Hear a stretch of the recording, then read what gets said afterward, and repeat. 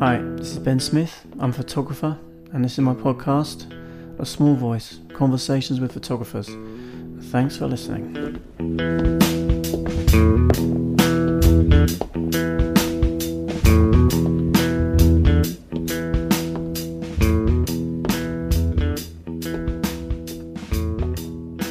Hey folks, it's Ben here. Nice to have you along. Thanks for joining me.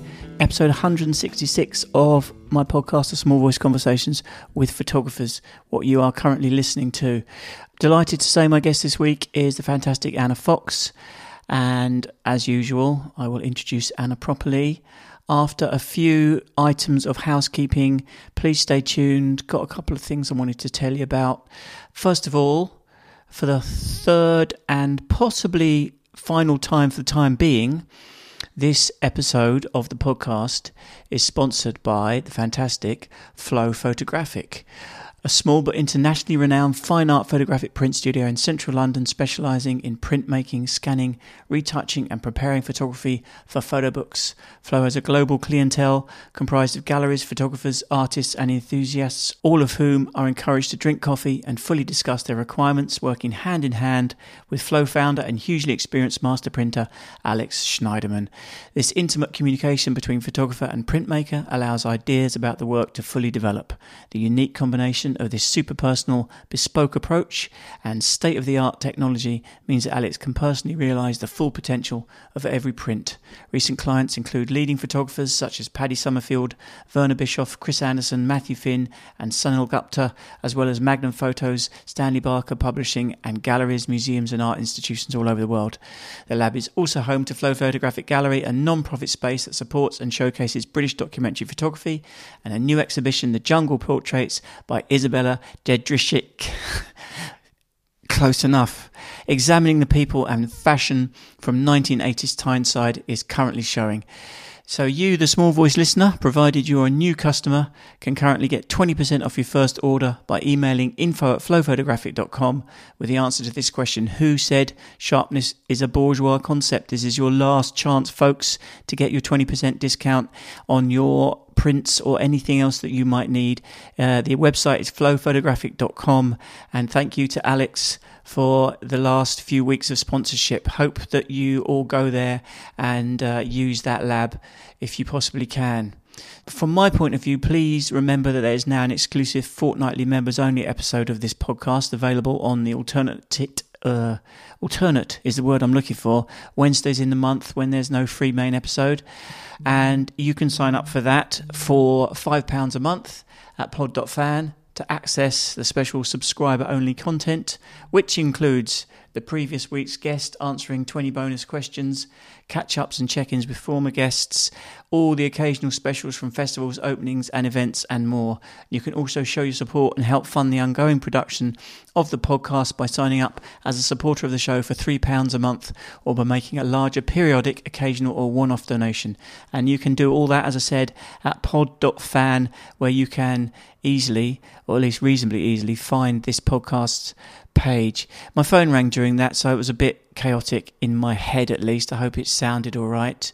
If you need a new website, let me know. I'll build you one with Squarespace. It will be cheap. It will be brilliant. What more can I tell you? Don't waste your time. Just come to me. I'll do it for you. Smart people do that, and they all have brilliant websites as a result. Leave a positive review on iTunes, and that kind of concludes my messages. A couple of little mentions. First of all, I wanted to mention that Hot Shoe Magazine have got a Chris Killip edition out currently, which they very kindly sent me. Thank you, Wendy. I enjoy it a great deal. I love Chris's work, as most of you will know. And Hot Shoe Magazine, those of you who are au fait with it, you should know because it's been around for a long time and has always been a brilliant resource for us photographers and a wonderful publication. And I've been looking at it for I don't even know how many years, but it's nice to see this current Chris Killip issue. I wanted to let you know about that. Also, got to give congratulations to the lovely Alethea Casey for winning the Head On Photo Award in the landscape category, and equally to Gideon Mendel, also formerly of this parish, for winning the portrait category. So a couple of kind of homegrown wins there. For those of you conspiracy theorists thinking that is all a bit of nepotism, I was a judge on that award, but not in the landscape category. I hasten to stress. I was a judge in the portrait category, which of course Gideon won, but I was one of many judges, and it was an interesting experience to have done that for the first time. I might sort of let you all know about it at some point, but congratulations to both of those lovely people.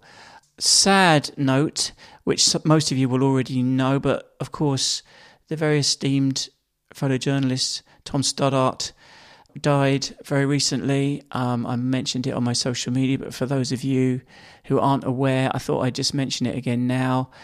Tom was extremely well regarded and much loved, and he will be greatly missed by those people who knew him and who he supported over the years, because there are many people that he did.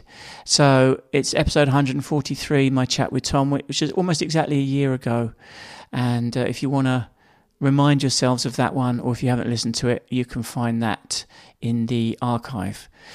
I also need to tell you that Charcoal Book Club has just opened the call for entries for the 6th Annual Chico Hot Springs Portfolio Review and Publishing Prize. 2022 speakers include Matt Black, Sabir Chimen, Jason Eskenazi, Mona Kun, Rahim Fortune and Mimi Plum. Also featured reviewers include Katie Grannon, Todd Heido, Ptolemy Basu, High Museum of Art, Time Magazine, Milwaukee Art Museum, Deadbeat Club Press, Red Hook Editions, Yoffie Press, TIS Books and many more. And if you aren't familiar with it, the Chico Review is of course a juried photo book retreat taking place over 6 nights at the Chico Hot Springs Resort near Livingston, Montana. 64 photographers will be selected by a jury and invited to spend the week taking part in portfolio reviews, artist lectures and panel discussions, as well as communing over drinks in the saloon and in the hot springs, and much more. At the conclusion of the event, one grand prize winner will be awarded the Charcoal Publishing Prize and have a book published and distributed worldwide by Charcoal Book Club. Application deadline is December the 26th, 2021. So if you're interested, please apply now at chicoreview.com. CHICO review.com. You'll find it. So all that now remains is the most important bit, which is that I need to introduce my guest this week, Anna Fox. Born in 1961 and completing her degree in audiovisual studies at the Surrey Institute, Farnham, in 1986, Anna Fox began her career as a documentary photographer. Influenced by the British documentary tradition and the USA's New Colorists, she chronicled Newtown life in Basingstoke, locally known as Donut City, and went on to publish the monograph Workstations, 1988, a study of London office life in Thatcher's Britain. These works were exhibited extensively as far afield as Brazil and Estonia, and in Through the Looking Glass at the Barbican Art Gallery in 1989, curated by David Mellor and Ian Jeffrey, establishing Anna as a significant figure within the field of new colour documentary. In later projects made in the 1990s, In Pursuit, The Village, Friendly Fire and Zwarte-Piet, Anna created a new direction, inventing innovative approaches and raising questions regarding the problems of documentary practice. These projects were exhibited in a number of solo exhibitions, including the Photographers Gallery in London and the Museum of Contemporary Photography, Chicago. By early 2000, Anna produced 2 autobiographical works, Cockroach Diary and My Mother's Cupboards and My Father's Words, which completely turned on its head the notion of the documentary photographer as outsider. These new works investigated the personal and difficult world of domestic households and relationships, bringing together a mix of image and text in 2 miniature bookworks. Later in 2003, the series made in Europe questioned further the power relation between subject and photographer by handing over power to the subject in work that portrayed a vision of contemporary Europe through the eyes and voices of teenagers. The project's Country Girls and Pictures of Linda introduced a collaborative element to Anna's practice by working in partnership with the singer-songwriters Alison Goldfrapp and Linda Lunas. The relationship between subject and photographer was being explored from a new perspective. Anna was shortlisted for the 2010 Deutsche Börse Photography Prize and the 2012 Pilar Titulaar Prize. Her later projects, Resort 1 and Resort 2, are published by Schilt Amsterdam. Loiseurs is another book published by Diafane, I think you pronounce that. And a new book, Blink, will be published by Central St Martins. Anna is Professor of Photography at the University for the Creative Arts in Farnham and leads the Fast Forward Women in Photography research project. So there you go, that's quite a bio, and it was great to get Anna on finally. She is one of a cohort of British colour documentary photographers, which of course we've talked about before, and I'll talk about again at the beginning of our chat. But it's great for her to finally join the people who fall into that category, who've already been on the podcast. So please enjoy this chat I had with Anna Fox.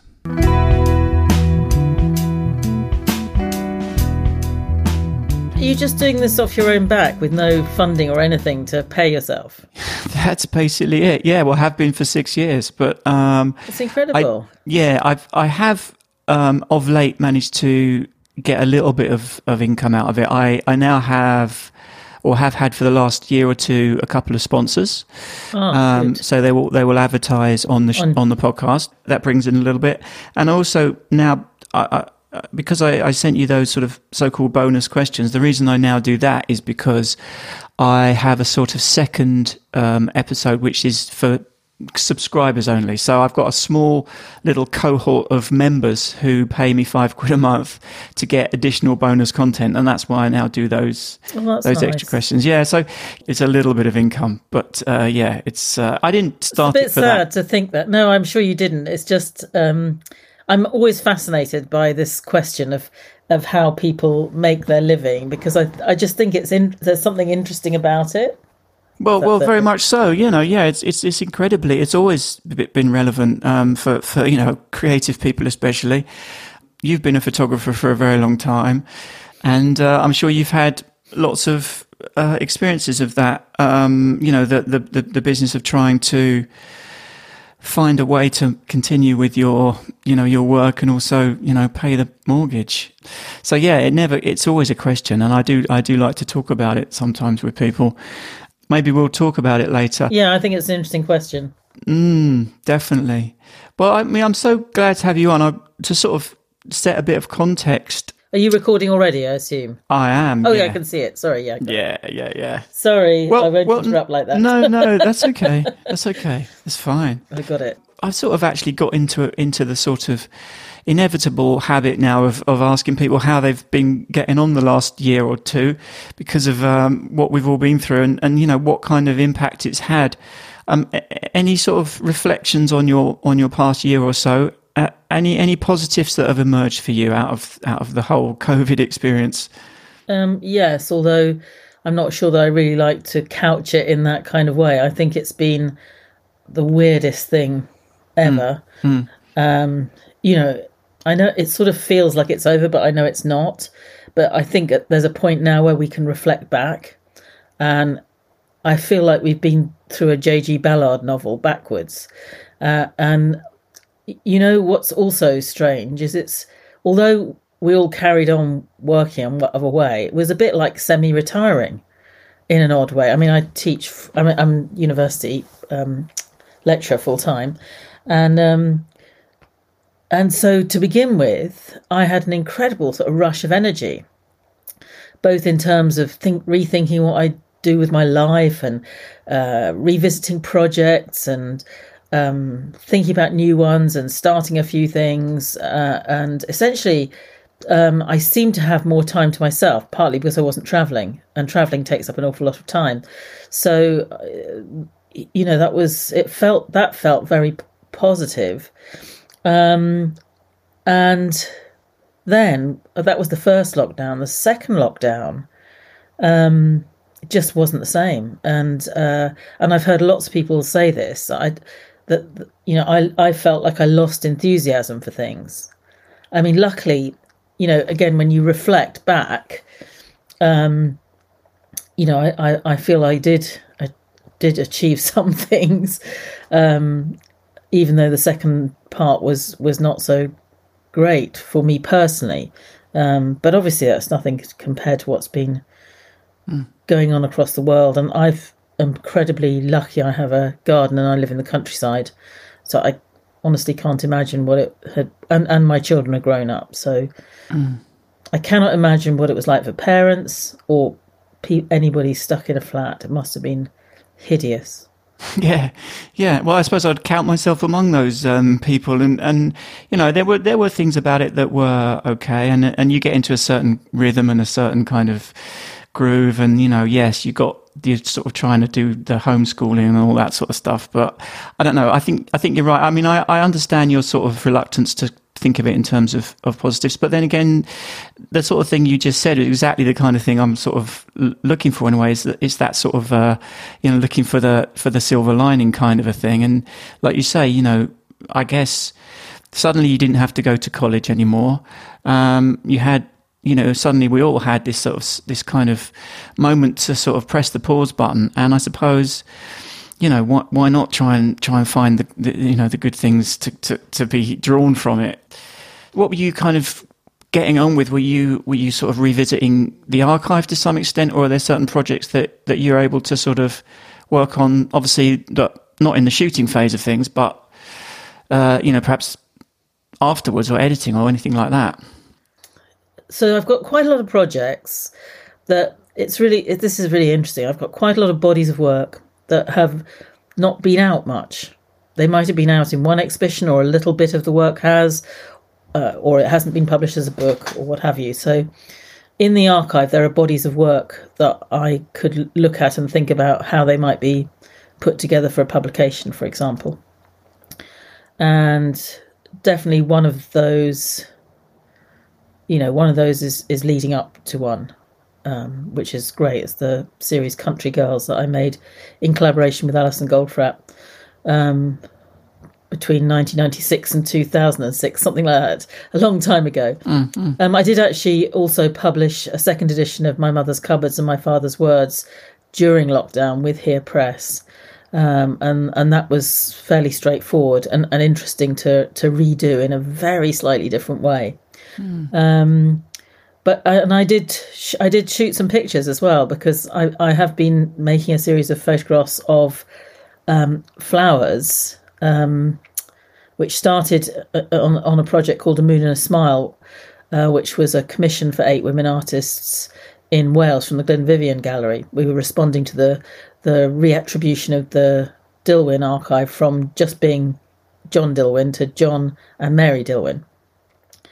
And I started from that archive. I saw some great images of flowers where they dropped a kind of backdrop, like a sack or something, or some linen or muslin or something behind it. So almost making an artificial studio in the garden. And I did a few while I was on that commission. And so I did more. I watched the things as they started to emerge in my garden. So also that first lockdown was coming into springtime, so there was that optimism around the weather and the flowers coming out and everything, and that was really nice to make a bit of that work. And the other thing I did, I can't remember if I think this was the second lockdown actually, because I felt really panicky about not making work at all, and I started taking screenshots from the TV reportage of what was happening, and it was really interesting because there was a particular kind of reportage which was quite alarming, which I assume was, I'm not saying it wasn't real, but it was especially came on at a certain time during the pandemic in order to really frighten people, to make us do what we were supposed to do. Yeah. And I've worked on that with a filter to create something that like I've never done before, actually, to be honest. Worked in post-production filters. So I've got this series of sort of COVID survivor portraits, or sort of hospital workers portraits. Not quite sure which way it's going, but it was great. I was sitting at the screen watching the news, which I couldn't stop watching, as many people couldn't, and then just taking screenshots when I knew. And I didn't realise the news isn't, that you can't get the news on replay for very long. So I had to do it there and then, because if you miss it, it's not available. Right. I don't think it's available like 2 days later. It's not available anymore, which I didn't know. I had no idea of that. Yeah, you can't catch it again on iPlayer or something, although you can with everything else but the news. So it sounds like your creative juices were flowing then. Do you find it relatively easy in that respect? Are you sort of bristling with ideas and constantly kind of got things that come up, or do you have to sort of make a sort of conscious effort in a way? and mostly got far too many ideas that I'm never gonna finish in my lifetime. But that only happened to me after I got over what I call the first phase of my career. And most people will have the experience when you're at college or university that you, even in the days when I was at university in the 80s, where you work on projects either term by term, or if you're lucky enough to have a very open course, it could be year by year, but usually only in the last year. And certainly when I first left college, the first couple of years, I was working the same way, or I call year by year project or project by project. And I don't actually exactly remember when it changed, but I think it might have been when somebody started. I think it was Val Williams, who I've worked with quite a lot, was looking through my archive for a particular project she was involved in, and she was picking out things from the archive, saying, this is interesting and this is interesting, and I started realizing that I've got an awful lot of work in my archive that I've never used for a so-called project. And that I'm always taking photographs, and that's what I should be doing. And that I should have lots of things going on, even if they're just a photograph for taking a photo. This morning I photographed the most amazing red sky that was out there, even if it's just something like that, or I can't think of another example. But most of the time it's not. It's more, things I picked up on that are interesting, and I start photographing in some way. And inevitably, maybe 20% of them will turn into something, and the rest just become material for thinking on. So since releasing myself from what I call the project mentality, I've found loads of ideas. But when I was just working project by project, I had the most horrible panic at the end of a body of work. It's like, what am I going to do now? And sometimes I think I picked up things that weren't worthwhile following up because I was panicking. I see. Yeah. Because you feel like you're going to sink to the bottom of the ocean in a sort of creative sense, as I heard someone describe that feeling. Yeah. So it's like, what on earth are you going to do next? Whereas if you're constantly doing things, and I do bits of writing and other things, and I do other things as creative things, which sometimes sound a bit ludicrous, but yeah, and I think if you keep that creative energy going, yeah, absolutely, it's sort of it's self-perpetuating in a way. Yeah, I think it is. Yeah. And who cares what fails? Right. It doesn't really matter. Absolutely, I think it's 20% is a pretty good conversion rate. That sounds to me. Yeah, might be less, but anyway.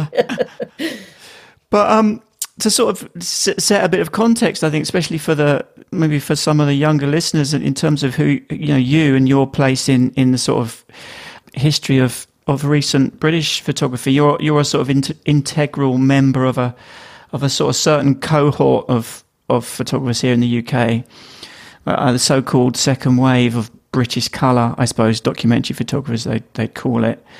Now, who can we include within this group? I think Paul Rees, who I spoke to very recently. Paul's going to be on, I think, the one before yours, so the listeners won't have heard that yet, but they will have heard it by the time they hear this, if you see what I mean. Mm-hmm.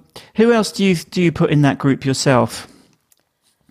Well, Paul Seawright. Mm-hmm.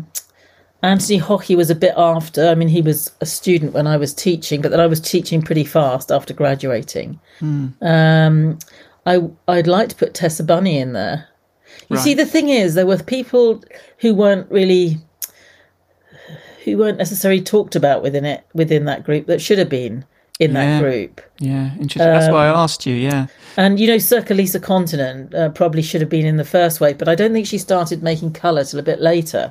But some of these people, well, like Tessa, for example, who's amazing, fantastic work. Yeah, I know Tessa. It's funny because I was going to say, you seem to be like, are there any, I was thinking before I started talking to you, I wonder if there are any other women in that group, because, yours is the first name, but then I think beyond that, I'm not sure. Not that I'm any kind of an expert, that's why I was asking you. That's what's interesting. I mean, David Moore actually was another person in that group, but David. The ones that were spoken about the most were mostly guys, and the same in the first wave. But actually, when you look at it, there were other women that should have been in both of those waves, if you like.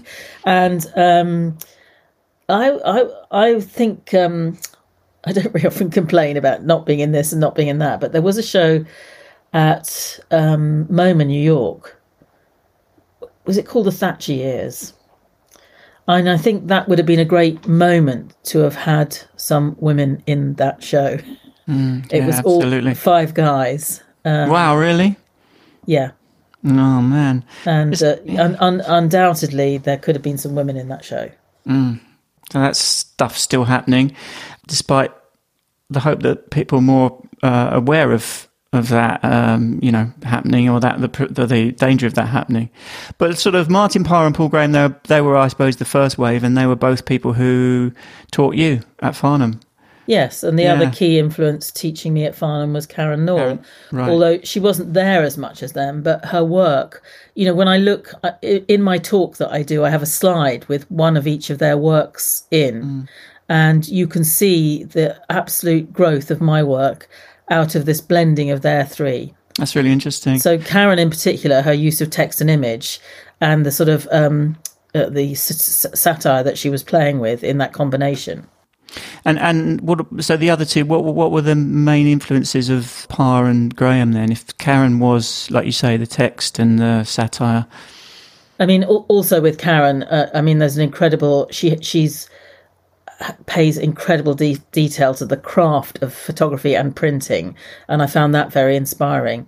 Martin Parr, it was as students we went on a field trip to his house, which would never be allowed now, and we saw the first prints from Last Resort, and I can still remember the feeling of seeing those. I mean, it was just extraordinary. So I think his use of the camera and flash were incredible.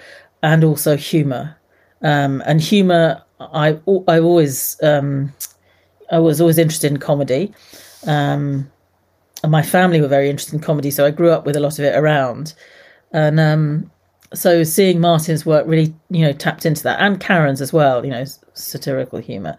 With Paul Graham, I found a much more melancholic eye, a much more poetic eye, if you like, and in a way, a more intellectual sense to his work that I also found really interesting. The sort of background behind it was deeply political.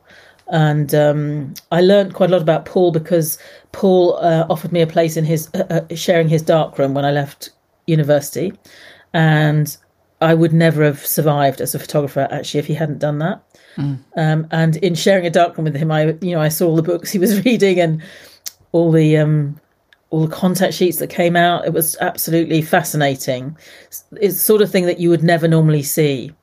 And photographers don't show this sort of thing much in their talks because they just want to talk about the good pictures. Yeah. Which is totally understandable. It's amazing to think that he's, always has done his own colour printing, and that's always been an important part of the process to him. It's, Yes, and I have too, predominantly, except for a period of time where I didn't have access. Once his darkroom got dismantled because he moved to the States. In fact, it was probably dismantled before that, and it was a while before I was printing again. I mean, I now only digital printing at home. So anything else has to be sent to a lab. Yeah.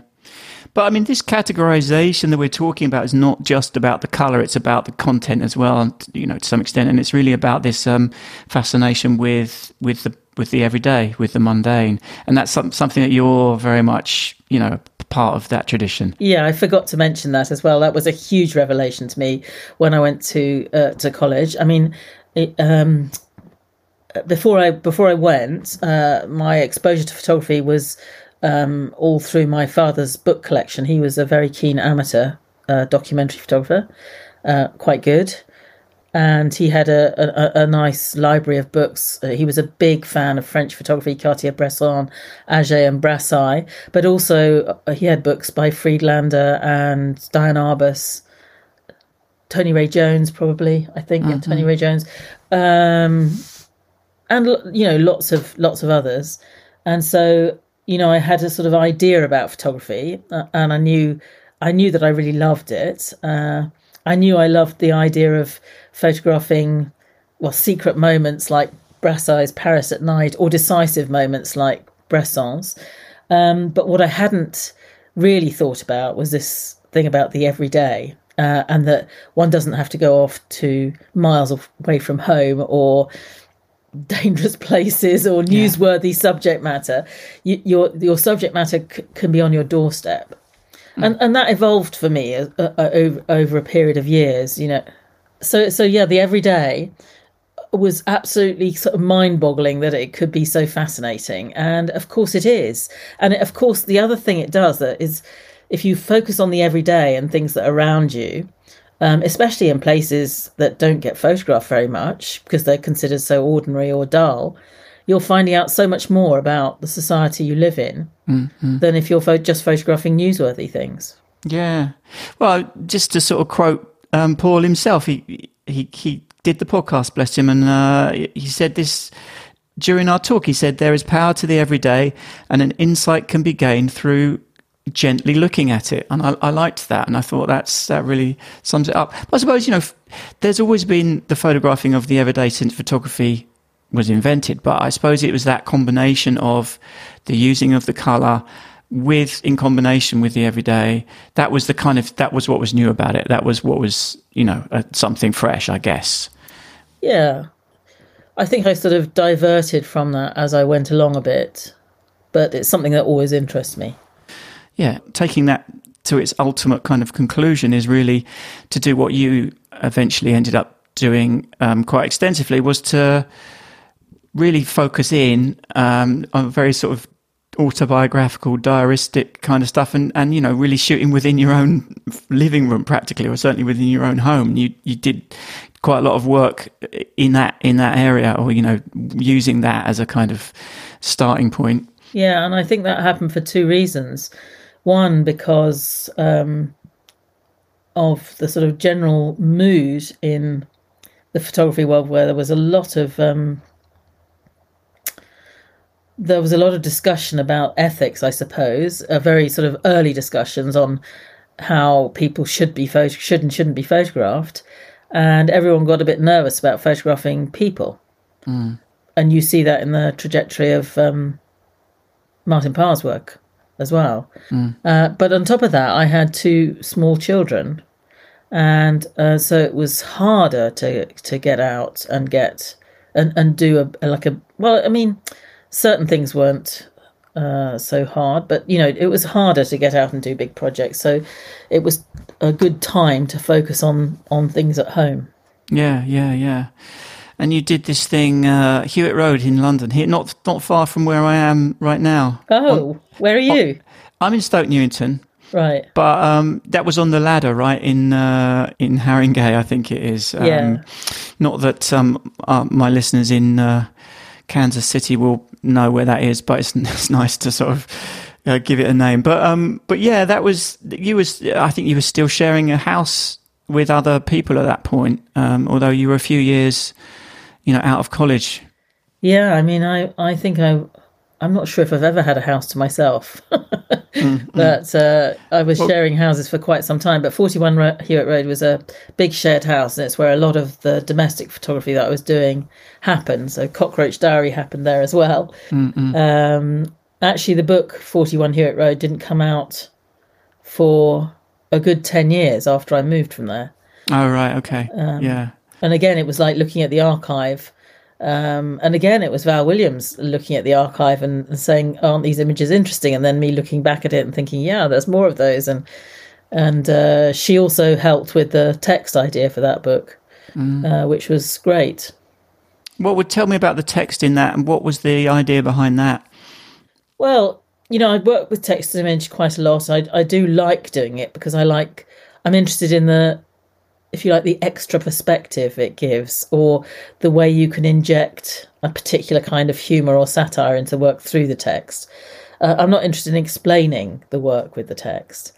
And it's like opening up to other meanings. And I was, again, as I said, I was talking to Val about this project, and she just has said to me, why don't you email everyone who's been there and ask them to tell you something about their experience? So I did it. And they're basically scans of all the emails that I got back. Yeah.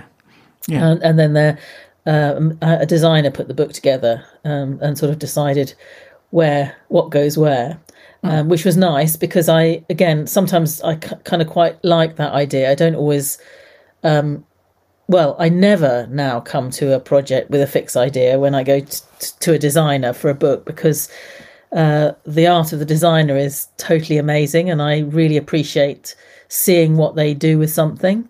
Obviously, one can make changes afterwards, but sometimes it just works, whatever they do.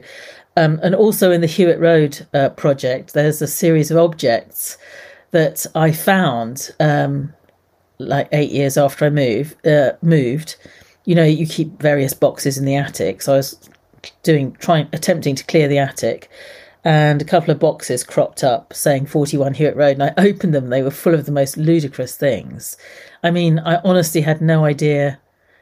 It was a real eye-opener in terms of thinking about time and what was valuable to one once and whether it would be valuable to you today. And there were lots of very humble things in there, which I just found very endearing. So I photographed them. This was stuff that you'd kept? Yes, in these boxes wrapped up. But you didn't even really remember why, particularly. I guess at the time you might have, I was shocked. I was shocked to find these things. I was thinking, God, and there's something slightly sad about them as well, because they're rather pathetic. Well, there is a sort of melancholy to anything to do with, that kind of nostalgia for some time gone by, and these objects have a sort of, I guess, they have a resonance in that way. They remind you of these things. But these times. It was the act of saving them on top of this that was so odd. So when actually the pictures don't come out so well in the book of these objects, but when I put it together as a piece, when it's exhibited, not that it's been exhibited very often, but the objects come at the end and they've got a title. It's objects from the 41 Hewitt Road archive in brackets currently in storage. So I wrapped them back up and put them back into storage. And it's little things like that are kind of important to me. And, the fact that, I could have thrown them all away because they were so ridiculous. But then I couldn't, because they were impossible to throw away.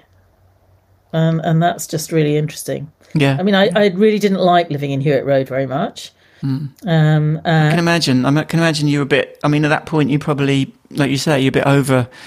There comes a point when you just don't want to do that anymore, right? Yes, and it was too fraught with difficulties and too many people and what have you. But interestingly, the book redeems the place. And were you child free at that point, or had you had a baby by then? Yeah, I had two small children. You had two, yeah. Yeah. And I even read that you lived in a van for a while. Is that true? I did. Oh God, a couple of times, not for huge amounts of time. Once, I think when I was pregnant, we went round. We went on this amazing road trip in a van for 4 months. Wow. Around the whole of Europe, just to get away from everything and everyone. And then another time when I was doing a commission in Sheffield, I was between living in a van and a house. But, and also we lived in squats in London, because, I mean, before 41 Hewitt Road. But that's what you did. Yeah. That's what people did. It goes back to our original sort of exchange about the challenges of making it work, and the financial difficulties that we're all in terms of trying to find a way to earn money and do the creative work as well. But then you left London, and I think you went back to the countryside, didn't you? Yes, I alternated between them a couple of times. So I think you went and worked in the village. I came back to live in a village, yeah. And I'd already made one project about my grandmother's village. That was called The Village in 1991, I think, around 1991. which was an installation piece with sound and image, which was almost impossible to ever exhibit it at the time because photography galleries didn't do things like that. Oh, right, yeah. And then when I came back to where I'm living now, I started photographing this village and several others around. It's very close to where I grew up. And, still with the same sentiment in that I'm trying to look behind the scenes at village life. So that's the other thing that interests me, as well as the everyday. What lies behind the scenes of popular representations? So the village life is represented in a very particular way, a particularly southern village life. Chocolate box, postcard type things. And actually, it's obviously a very, very different thing to that. And interestingly, there are three great writers who lived around this area. One was Jane Austen, another was Gilbert White, and another was William Cobbett. And what's his name? Raymond Williams writes about them in The Country and the City. He calls it the Rural Triangle. And they're quite interesting. They're different dates, but they're quite interesting people to be suspended in between, which is how I see myself, because they, in different measures, they reveal things about the countryside that other people haven't in very interesting ways.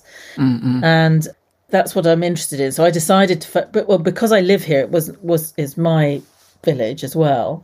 I had to sort of approach things in a slightly different way. And I just started photographing all the kind of masked event, or not just masked, like performed events, shall we say, like the village plays and Halloween and pram races and nativities and all this sort of stuff. And a lot of them are quite eerie. Or the best ones are quite eerie. I'm glad you said that, because that's my impression. Is that there's a sort of creepiness to it that's fascinating, and I guess masks definitely have that aspect to them. And the one of the two fun runners, I guess they are women in their t-shirts, and they've got masks on, but there's something quite menacing about those images, a kind of Stepford Wives type of a vibe, I suppose you might say. Yeah, or it's got all sorts of things embedded. The Shining's another thing that's like, or any Gothic fairy tales. Gothic is the word, yeah. Stuff like that. Interesting. Which are all things that interest me, or that have engaged me at some point or other. And do those things just emerge from the process of doing it, though, or are you sort of setting out initially to sort of convey some of that stuff, or is it a kind of weird mixture? It emerges, really, I would say. So the works I've made vary in the sense that some have been commissioned, and some are just things I start doing myself. So the first village project was commissioned, but I went to my grandmother's village to do the work. And so it was a very personal commission, let's say. Other commissions, like workstations, for example, it was personal in the sense that I knew a lot about offices, but it was less personal. But if something emerges out of a real personal interest, and I'm just doing it because I want to do it, then yes, it's come from lots of places, but I definitely don't plan anything. And this is actually quite difficult when you're teaching a university, because what we ask students to do is probably too much of the time is to plan their projects, especially at undergraduate level. And as I said, if you're doing a commission, you have to do that.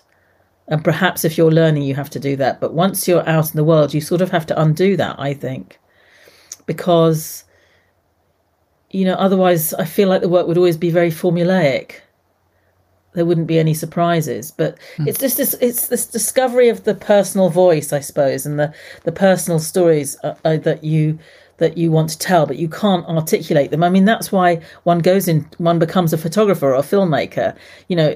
I love literature, but I'm not good enough to write literature. I could try, I suppose, but I just can't imagine how to start. Yeah. Probably a bit too old or something. But you use photography because you can't speak it. That's what you're saying something with it. And even sometimes when it's made, immediately made, you can't see the things that are emerging in it. I mean, I was astounded when I asked Mika Baal to write about my project Zwarte Piet, which was shot in the Netherlands, the Black Peter story. And she wrote about it in my book. She also wrote about it in several of her books. And she kept referring to various paintings historical paintings. And I've just thought, well, I looked at my pictures and I look at the paintings and I thought, she's exactly right. This is what they come out of.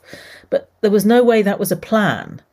But it was in my, I did art A-level. So these things were in my history. And obviously they're in our culture as well. I probably visited museums or at some point with some of these things in them, and they have impact on you. And there they are. Those things are sort of sitting in your subconscious somewhere, maybe. And that's kind of, I suppose, when the creative process is partly about tapping into that part of your brain. So it makes a certain kind of sense.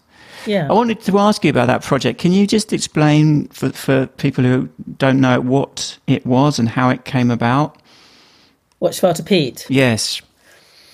Okay, so I mean, I made that before I made Back to the Village, so it was also about masking. And I discovered through that project that masking and carnival are absolutely fascinating as well.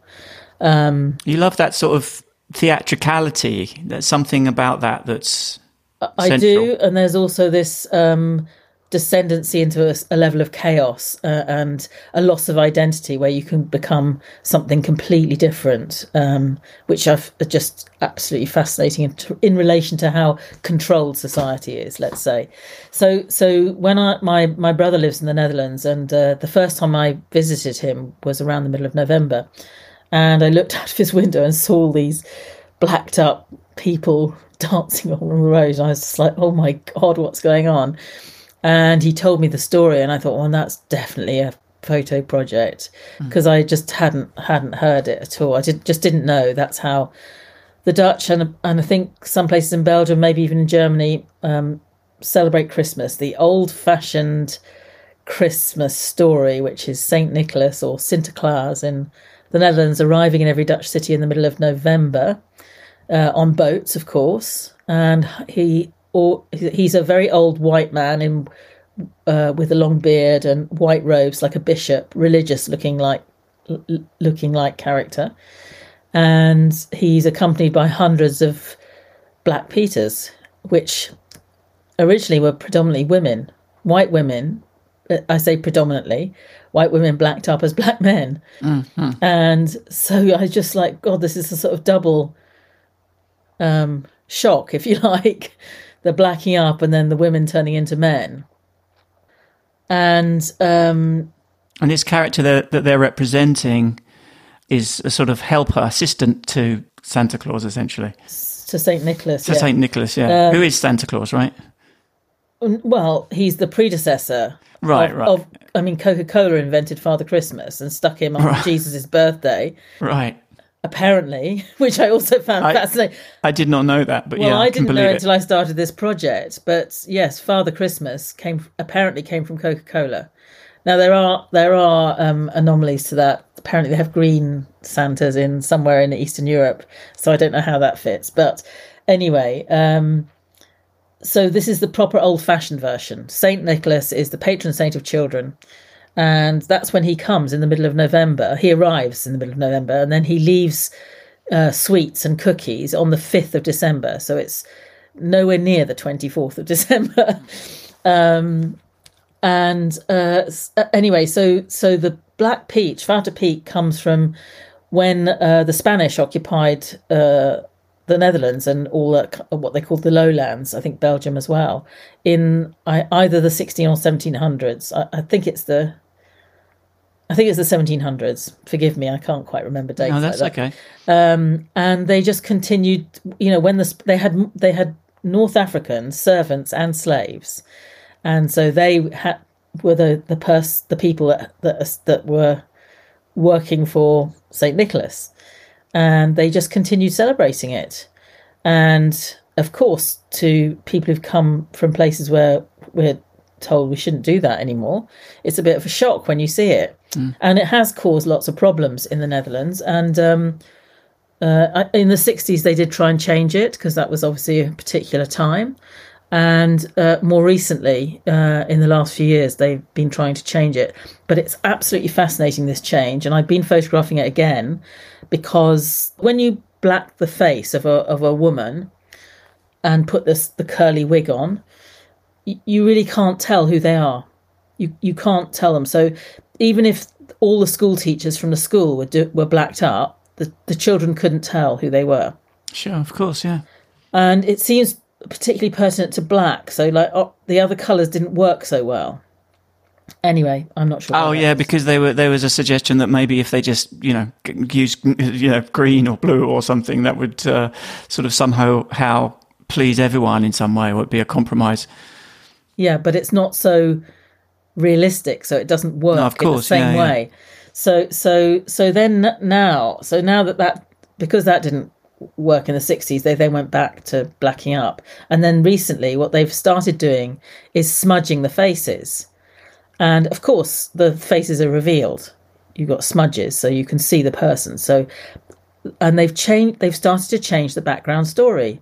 So instead of these North African lookalikes being servants and slaves of the Spanish, they're now saying that they're smudged faces because they've come down the chimney. So, so supposedly they're doing the so-called right thing by smudging the faces. And there's a lot of aggression around this as well. It's quite scary if you go to one of the days, because there's a lot of police, plainclothes policemen in the crowds. So in so-called doing the right thing, they're changing the story to the wrong thing, and it's just a really strange mixing up of history. So I'm photographing it again. And of course, I haven't been for the last 2 years. I kind of wanted to do it one more time, but maybe I can't. Maybe I've probably got enough, and I need somebody to write about this thing I'm talking about. To write well about it, because it's politically it's really important what's happened. Yeah, and it's so opposite to some of the things that are, kind of big kind of hot topics of our day. And it's one of the reasons I wanted to talk to you about it, because even when you did it, you had a problem when you had the first show of that work, the first solo show of that work, and there was a sort of squeamishness or a kind of nervousness among the people who were supposed to be putting that show on. Didn't they take it down or put it somewhere out of sight? It was totally fascinating. 2 women curators from Chicago Museum of Photography selected it to exhibit alongside, I'm trying to remember, an African photographer. I think it could have been Seydou Keita. And there was something like 3 exhibitions. They have quite a big building, and mine was downstairs on the ground floor. And when the board of directors saw it hung up, and apparently, and I was told this, that they were all older white men, they panicked and got it taken down. And then the 2 women curators argued for it to be put back up, but they only got it put back up in a sort of boardroom upstairs. So they opened this, I think it was 3rd floor. They opened this 3rd floor to the public as my exhibition. And actually it worked really well up there with a big long table in the middle with these characters all around the edge. But I mean, importantly for me, there are problems with this work, and one has to be really careful what you do with it. I mean, the first thing I did before I made the publication was to go and talk to Mark Seeley at Autograph and see what he thought of the work, and he thought it was fantastic. He'd also seen this tradition when he was at a photo festival in Rotterdam, I think, was really shocked by it. And he thought the photographs were very powerful, and he bought a set for the Autograph archive, which allowed me the money to print the work for the first show. And then, so Autograph were behind it, which was really important, actually. And then the context is really important. So every time it's exhibited, at least an introduction has to be up. If I can get the whole text up that Mika Bell's written, that's really useful, because she talks about the whole background to it, and also how all the women in her village, just young girls, just wanted to be Shweta Peets. It was their dream, which is really interesting. And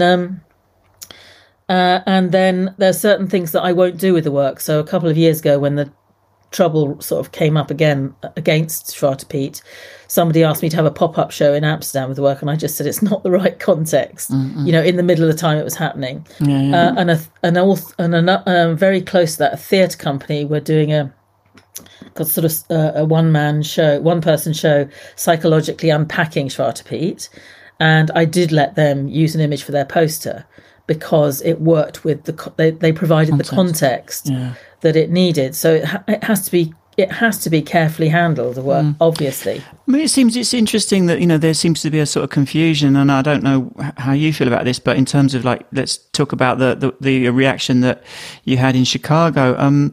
Just because you're photographing something doesn't mean you're somehow endorsing it. I mean, as a documentary photographer, fundamentally you're there to show aspects of the society we live in, and this is something that you just got interested in. So what are your feelings about that? Okay, that's another really important point, and it leads me to there are a few stories connected to this project. When I first showed it to a publisher, it's only 18 portraits. They said to me, okay, this is a great start. Can you go back and document some of the background, him arriving in the boat, Santa Claus, Sinterklaas, and all the rest of it.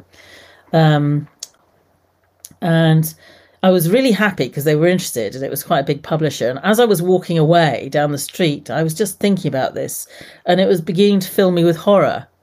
And it's like, I can't do this because I don't want to do this. And at that time, I was thinking the pictures just won't be any good. But what it would have done is spoil the project. Because this idea, okay, so a lot of photography projects do have opinions, and some of mine have opinions attached to them that you can feel maybe through the text and image combination to some extent, not a huge extent, but to some extent. But this was really important that I wasn't making a judgment, because this is what makes it horrifying to look at. Because especially if you're in a room and they're all surrounding you, they're quite big, they're all looking at you, and it's like, crikey, and you really, the shock is felt by the fact that they're not judgmental portraits. They're, right. I mean, and it's this feeling that they had to be photographed in this grand way to say, this is it, we are here, this is what's happening. I mean, some of the recent ones that I've taken, they started off in that same way, and then they've evolved into quite different things. Right. As I was going to ask you, I mean, before I knew that you were continuing that project, I was going to ask you about, what would happen if you tried to do that work now, because that level of discomfort and perhaps confusion in some respects, has been magnified of late and has increased. I would argue. So, what are your feelings about showing it again, as it were, or updating? As I said, I've got to have. I think I've got the pictures I want now, and it's now. There's 3 sequences. There's Shweta Peet, the original. Then there's smudged Shweta Peet, and then I've also got a series of semi-undressed Shweta Peet, so they're half black and half white. Mm-hmm. It has to be the right time, and I have to have the right piece of writing to give the next bit the right context. The context is everything. And I have had a curator call me from the Netherlands wanting to do a show of it. And when she talked about the various gallery spaces, there was only one that suited the work. I can't remember what it was. It's a history type museum. And anyway, she hasn't got back to me, but I was really fussy about, and I wouldn't do that normally. Or not to such an extent. But if it goes wrong, if it's done the wrong way, it's a disaster. Yeah. So you just have to do that. But having said that, shooting there, I've actually felt that it's quite dangerous now. And I every time I've been recently, I've thought something is going to happen. Right. And I mean, obviously, like I said, you can spot plainclothes policemen, and you can see what they're nervous. They're really nervous. One place I went, they were arresting people around in the street who they felt were a threat. Interesting. So the sort of battle lines have been drawn there, sort of in a way that you've got this, I guess people who are trying to uphold that tradition, and then the people who see it as utterly unacceptable. And how does that ever? I don't know. I'm always assisted by a Dutch photographer when I go and do it, and I haven't actually spoken to him for about 12 months. So I must say, I don't know what's happened during lockdown. I just don't know. I guess I look forward to seeing how that all unfolds one day. One day. I wanted to ask you about my mother's cupboards and my father's words. That was something that you did, as you say, you mentioned it a bit earlier because you redid the original publication with Here Press quite recently. I heard you say somewhere that it was a completely unethical project in a way, and I wanted you to sort of expand on that a little bit. I said it's a wicked project. Wicked. Oh God, my hair is falling down. Sorry. Right. I think you referred to it as unethical as well. Did I? Okay. But I guess you were talking about the fact that it was very personal and it was very revealing of your parents, or certainly of your. I suppose if I said unethical, I was meaning that I spied on them. Exactly. Yeah. I didn't tell them I was doing it. Right. You didn't tell them you were doing it. Yeah. No. Yeah. And your dad's were the words that he was using, the language that he was using was quite uncompromising, to say the least. I think that's probably a polite way of putting it. But I don't know. Was he always like that, or was that a function of the fact that he was, maybe he was getting old or something? That he was. He was always like that, but he got ill in the later part of his life, and there were frustrations around that made it life more frustrating for him. But he was. He was always like that, to be honest. But he was. I mean, I could tell a good story about my father, but I probably won't. And sort of in contrast, it was an interesting choice to photograph your mum's neat cupboards. What was your thinking behind that decision? Again, okay, so in doing it, I just remember doing it, right? But in retrospect, I was thinking that there was another kind of aggression to the neatness of the cupboards. There was also a sense of claustrophobia, which is something quite a few of my family have suffered from, claustrophobia. There was a sense of having to be the very small things becoming important. Maybe there was a sense of control in it for her as well. Yes. Yeah, it's actually hard to, again, when I talk about that project, it literally speaks for itself, luckily. It's very hard to say much more about it because... Absolutely. I mean, it is quite funny as well. It is, there is a dark humour to it. There is a real dark humour to it, and I quite like that. Interestingly, the remake of it, and I went to meet Here Press because I love the design of their books, and Ben Weaver does the design and production and everything. And he sort of slowly over a period of time persuaded me to do it slightly different. My original thought, I want it to be exactly the same.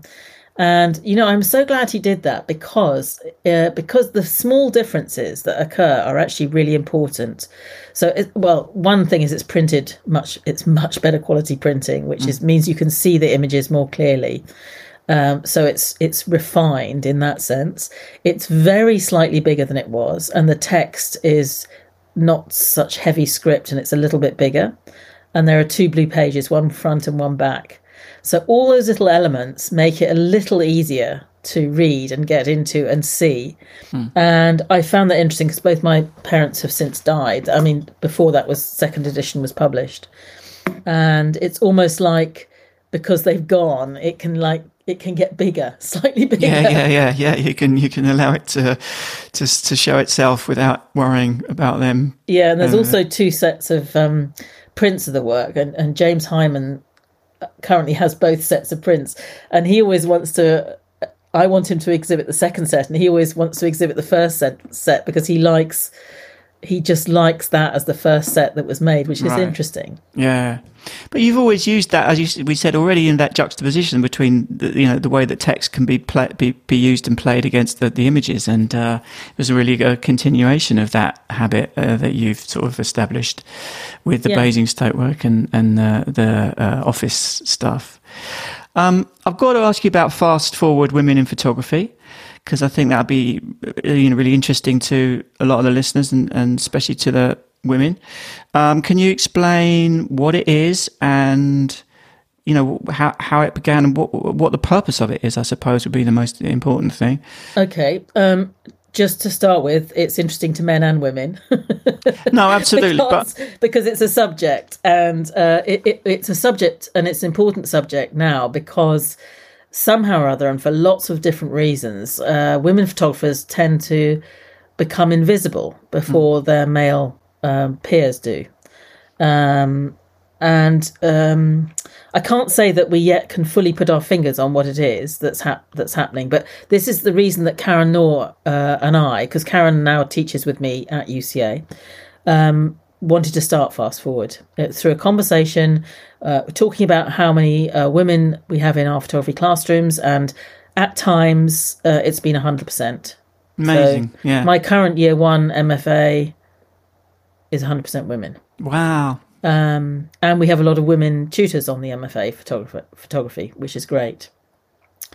However, we're still not seeing enough women succeeding as photographers in the world. And, there have been, people have written a little bit about it. Naomi Rosenblum, Naomi Rosenblum in her book, A History of Women Photographers, sort of wonders at the beginning of the book why, when it's such an easy profession to get into, and you can see even now it's even easier than it was in a way. I mean, before you used to have a bit more money, but now, it's relatively cheap, in fact, especially if you don't, like if you're working for magazines, let's say. Why aren't there more women in it succeeding in photography? And when we started the project, we were looking primarily at the art field, and the commercial field is actually worse because there are more facts and figures that have come out about the commercial world through people like the AOP and I think the BJP. But we were looking at the art publishers, and they averaged about 2% women that they were publishing, 2 to 5%. It's now it really has gone up now. The minimum is 20%, and some of them go up to 50%. And the same was in prizes and in group exhibitions. The group exhibition figures were shocking. So I think that show, I think it was maybe 89, 90, the Royal Academy show, The Art of Photography. Over 100 photographers and only 4 women, something like that. Wow. And then Cruel and Tender, which was the first big show at Tate Modern photography. I think there were something like 24 photographers and maybe 4 women again. So it was pathetic, really.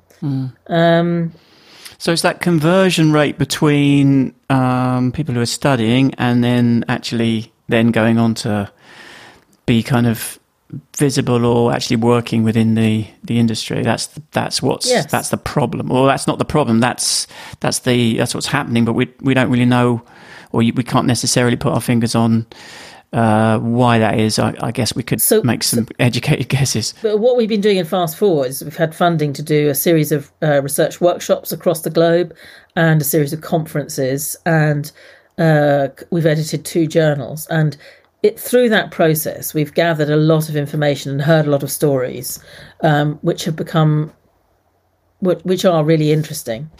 And again, through that process, which is a kind of a research process, we're learning more and more about why it is that that women aren't being as successful.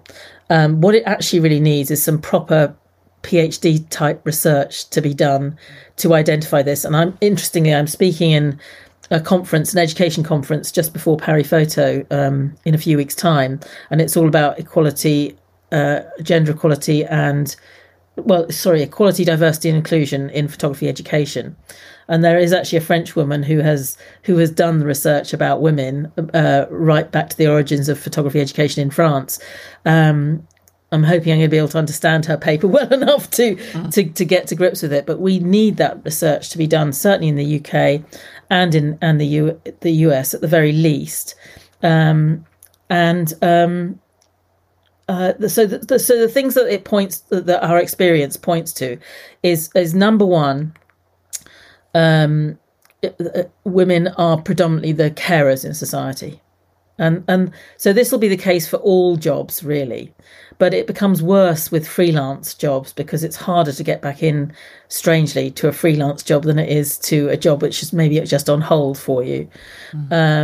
So you get stories of women who give up photography and become a teacher because it fits in around their children better. I mean, I don't know how old your children are with their school age yet. I just got one. He's about to turn 12, so he just started secondary. Yeah, he's quite young. So I mean, what are parents supposed to do? They drop their kids off maybe at 8:30 if they're lucky, and they've got to pick them back up again at 3. Yeah, it's kind of half day. During COVID, I've seen them picking up at 2:30. Yeah. So what job can you do? What job can you do in that? I don't know. So that goes on till your kids, maybe when they're 12 to 14, they can start coming home and you don't have to be there so much. Or is it 14? But so you've got so little chance if you've got any kind of caring duties. You're bound to lose it there. And then on top of that, there is something to do with networking. Okay, networking is really important in an industry like photography. Promoting your work, getting it out to the right people, and also getting employed, let's say, by the clients, by the art directors, by the editors, and by the curators for the exhibitions. And men seem to have learnt how to network in this business much better than women have. And my feeling is, and this is just a feeling, and I'd love to back it up with research, but I'm not the right kind of researcher to do that, is that, as women, we are brought up to compete for the male gaze. Never mind what your sexuality is, that's how women have been brought up to operate in the society. I'm hoping it's less so now than it ever was. And so I don't think you find it as easy to network and support each other in the way that guys do in the working world. Now, I've seen women really support each other well in terms of things like childcare issues and what have you, and anything to do with caring, in fact. But when it comes to the working world, which is, I think, more alien for women still, there's less experience of that kind of networking. And less understanding. This is, as I said, just what I feel and think. So, and also, it's this thing of having role models. I mean, now there are definitely more. But they need to be, again, they still need to be more supported. I mean, if you look at who are the key role models, British women photography role models, sort of my age and above, I can think of 5 or 6 people, but I can only think of one of them that's had what I call a very major British museum type or big gallery type, one or two of them that have had these kinds of shows that are and that you actually have to have at least once every 6 or 7 years to make yourself that proper photographer out there in the world. They haven't all been shown or seen, and some of them haven't had one at all. Yeah, there's much room for improvement there. And but thank you for telling me about it. And it's a fascinating area, obviously. So go on. I'm looking up at time and thinking of your extra questions because I do have to give a lecture. Yeah, I know you do. Which is why I moved it sooner. No, that's exactly why I was going to wrap it up so we could do that, Anna. Yeah. Thank you so much for talking with me. It's been a real pleasure to meet you, and I appreciate the time you've given me, Anna. Thanks. No, it was enjoyable.